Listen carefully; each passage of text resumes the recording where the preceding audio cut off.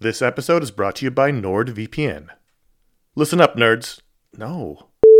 Good evening, Mr. and Mrs. America, from border to border and coast to coast and all the ships at sea. What? Hello, friends. Do you have a computer? Of course you do, because it's not 1987. Hell, you're listening to this on some kind of computer right now. But do you have a VPN? Oh, what's a VPN, you ask? Well, my friend, a VPN is a virtual private network and it offers two key benefits: enhanced privacy and security online. But VPNs do a lot more than that. VPNs shield your IP address, change your browsing location, and make online life easier. It's all about safety and security, my friends. But like everything else in life, it's also about watching TV.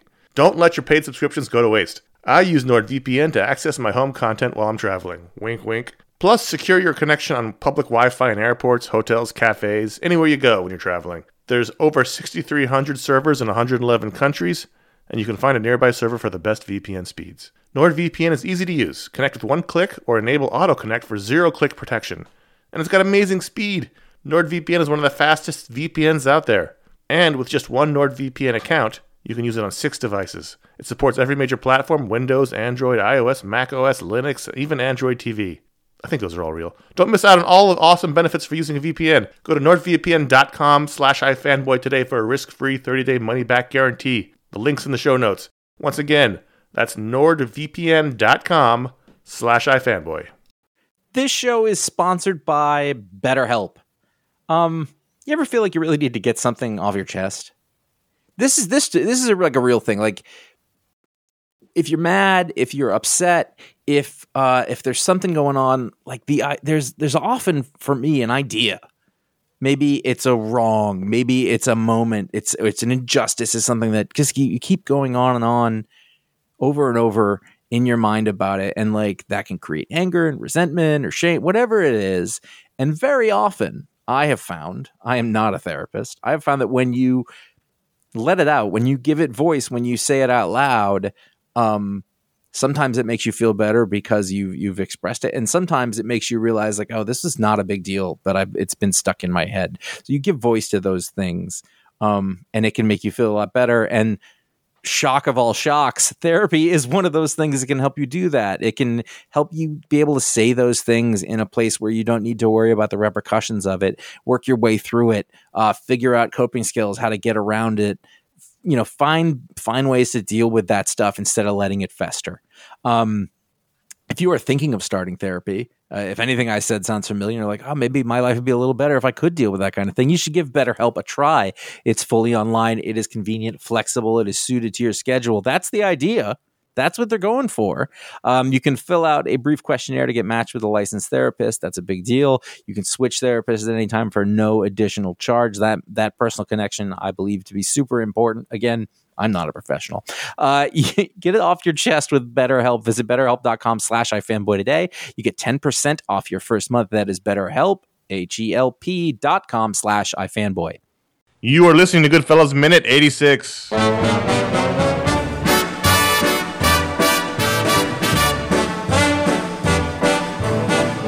I know I'd go from rags to riches if you would only say you can. Hello, welcome to Goodfellas Minute, the only podcast that analyzes the Martin Scorsese picture Goodfellas one unfortunate hairdoing minute at a time. I'm Connor Kilpatrick. With me is Ron Richards. Hello. And Josh Flanagan. Hello. And this minute starts off with Henry telling Karen to keep bringing in the stuff. Keep bringing it in, and it ends... Do it. 4 years later as Karen picks Henry up from jail with a really, really bad haircut. Prison life is rough.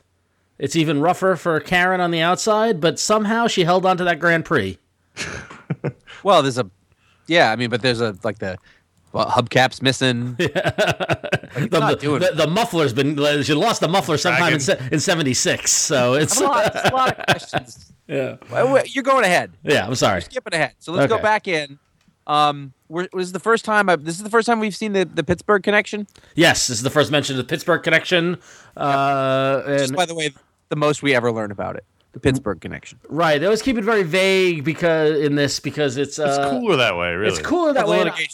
And honestly, the reality isn't that interesting. The Pittsburgh connection was a guy by the name of Paul Mazzei? Same director, Paul Mazursky. Mazzei.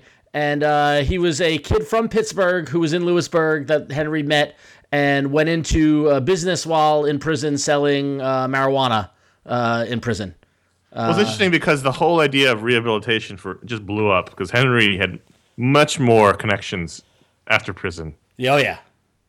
His empire really expanded after prison because of his prison connections. Well, yeah, and it's interesting because I mean, and what I think is also fascinating about this minute is because they pretty much gloss over the 4 years he spends in prison and exactly what he did. And if you and Connor, I know you have, Josh, I don't know when the last time you read Wise Guy was, the book, but if there's a large portion of the book is about his time in prison.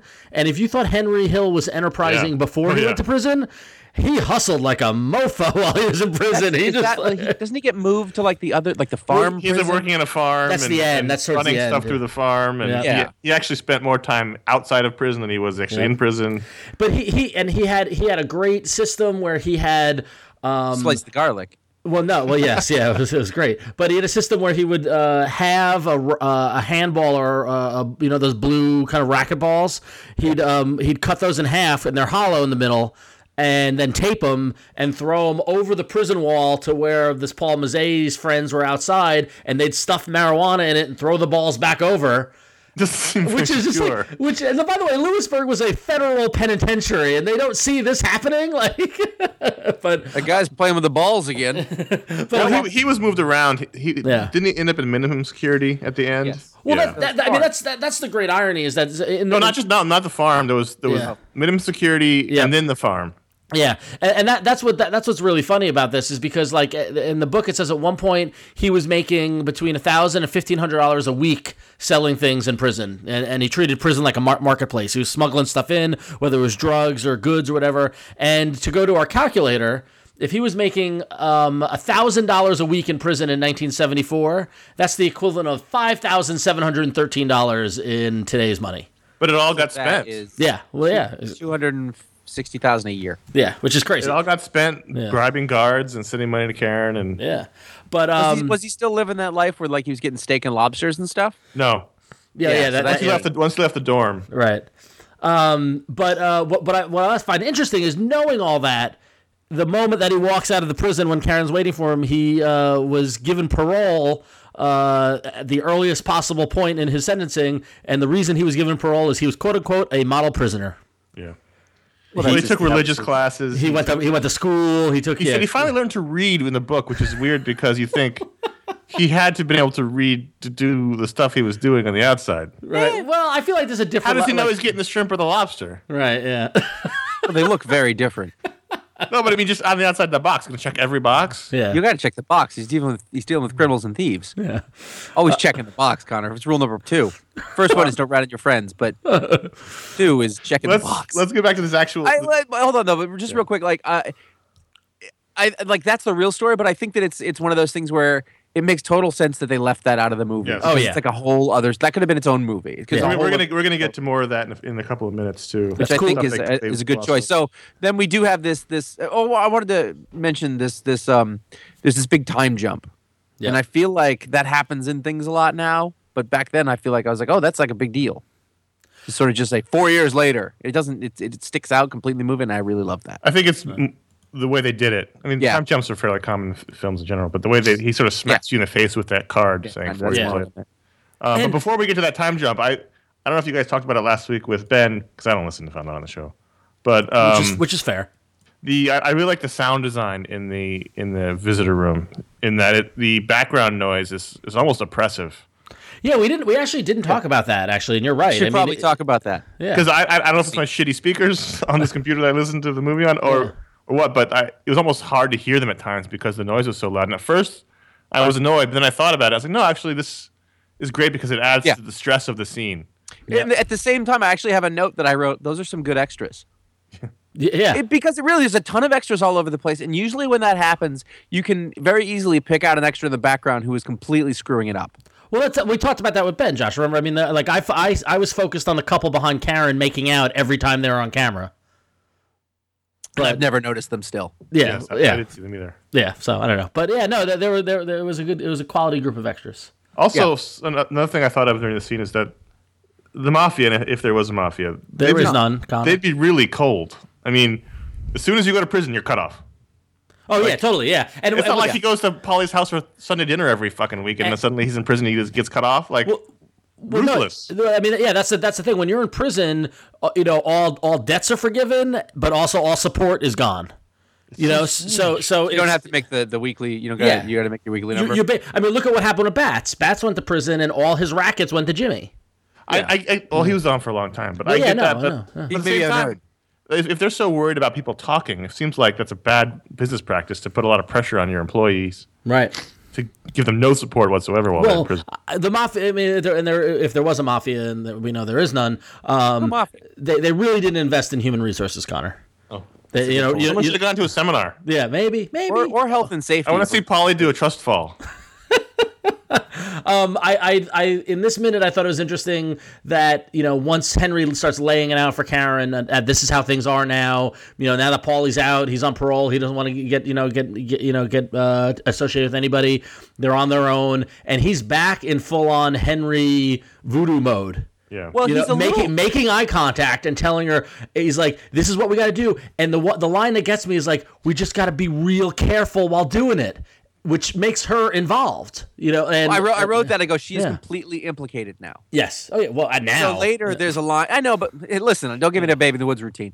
But later, there's that line which we'll get to, and we can say it over and over again because it's so much fun to say. And the way, anyway. But like, she's clearly like at this point. Also, he's more harried now. Is something I noticed. Like, for the first time here, he looks stressed out, and I don't know if that's. Well, he is because he's got no money and she's got no money. Yeah, but in real life, you were just saying like he's doing great. But all that money's going out the he's going to the cards and it's helping buy. I mean, it's not. He's not accumulating money. They said he said in the book, I was making more money than ever, but I was also broke. Right. Yeah. Because the money was going right out the door. Right. So why was he doing it? Why did he stay alive? It was really expensive to pay off all the guards constantly.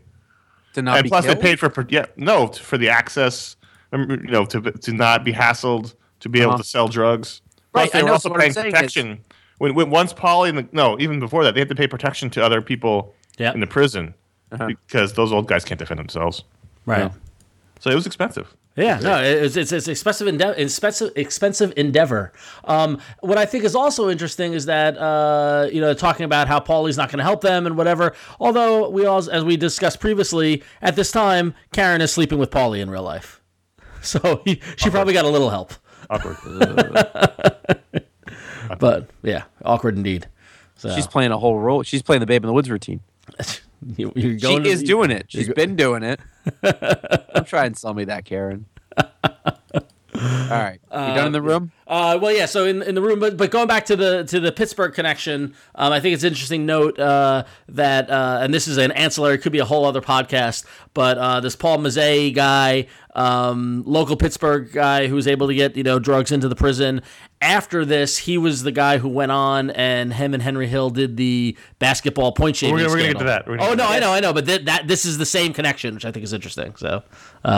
But that's what I mean by him being in prison and making these new friends enabled him to really expand his criminal enterprise. Oh, yeah, fucking arch criminal, this guy. He was doing stuff all over the country, but because of his time in prison, as opposed to just focusing on Queens. Yeah. So are we jumping to 4 years later now? Well, my fun fact takes place it's for the prison, so I'll just get it out of the way now. So Jack Foley was born in 1891, died in 1967. He's the person who created the techniques to add sound to films, which is what I was thinking about when all the background noise. The Foley guy, he'd break celery and then punch a turkey. He was born in Yorkville, New York, but he lived a long, good amount of time in Long Island, Ron. Oh, all right, as all good people do. All good people do. Before moving to Los Angeles, he'd be falling into cardboard boxes constantly. Right. I remember his early turkey punching days in Hempstead. He would go to the turkey farm there. It took a while to sort of find the right kind of turkey and how they reacted when you punched them, depending on what kind of scene you were doing. Also, one day his wife was cooking and she had a bag of cornmeal. And he's like, "That sounds a lot like somebody stepping in snow." That's weird. And he made everybody real quiet. Yeah. Do it again. Do it at a more faster pace. Now do a runner. Now close your eyes. He rolled his knuckles over the cornmeal. like this is going to be important later. Honey, do we have any celery? I need celery. Coconut shells. Just look, close your eyes. You're on horseback. Here I was thinking that giant sheet of aluminum was useless. But I want you to close your eyes right now. But now it's a thunderstorm. Now it's a thunderstorm. Wait, walk across that floor again. Wait, no, put these shoes on. Oh, Ben Burt's got nothing on this guy. Whoa. Back it up. Oh, man. All right. Well, thank you for that, Connor. It's good to know about Foley. Yeah. So, is there a more confident, satisfied with yourself swagger than Henry walking out of prison?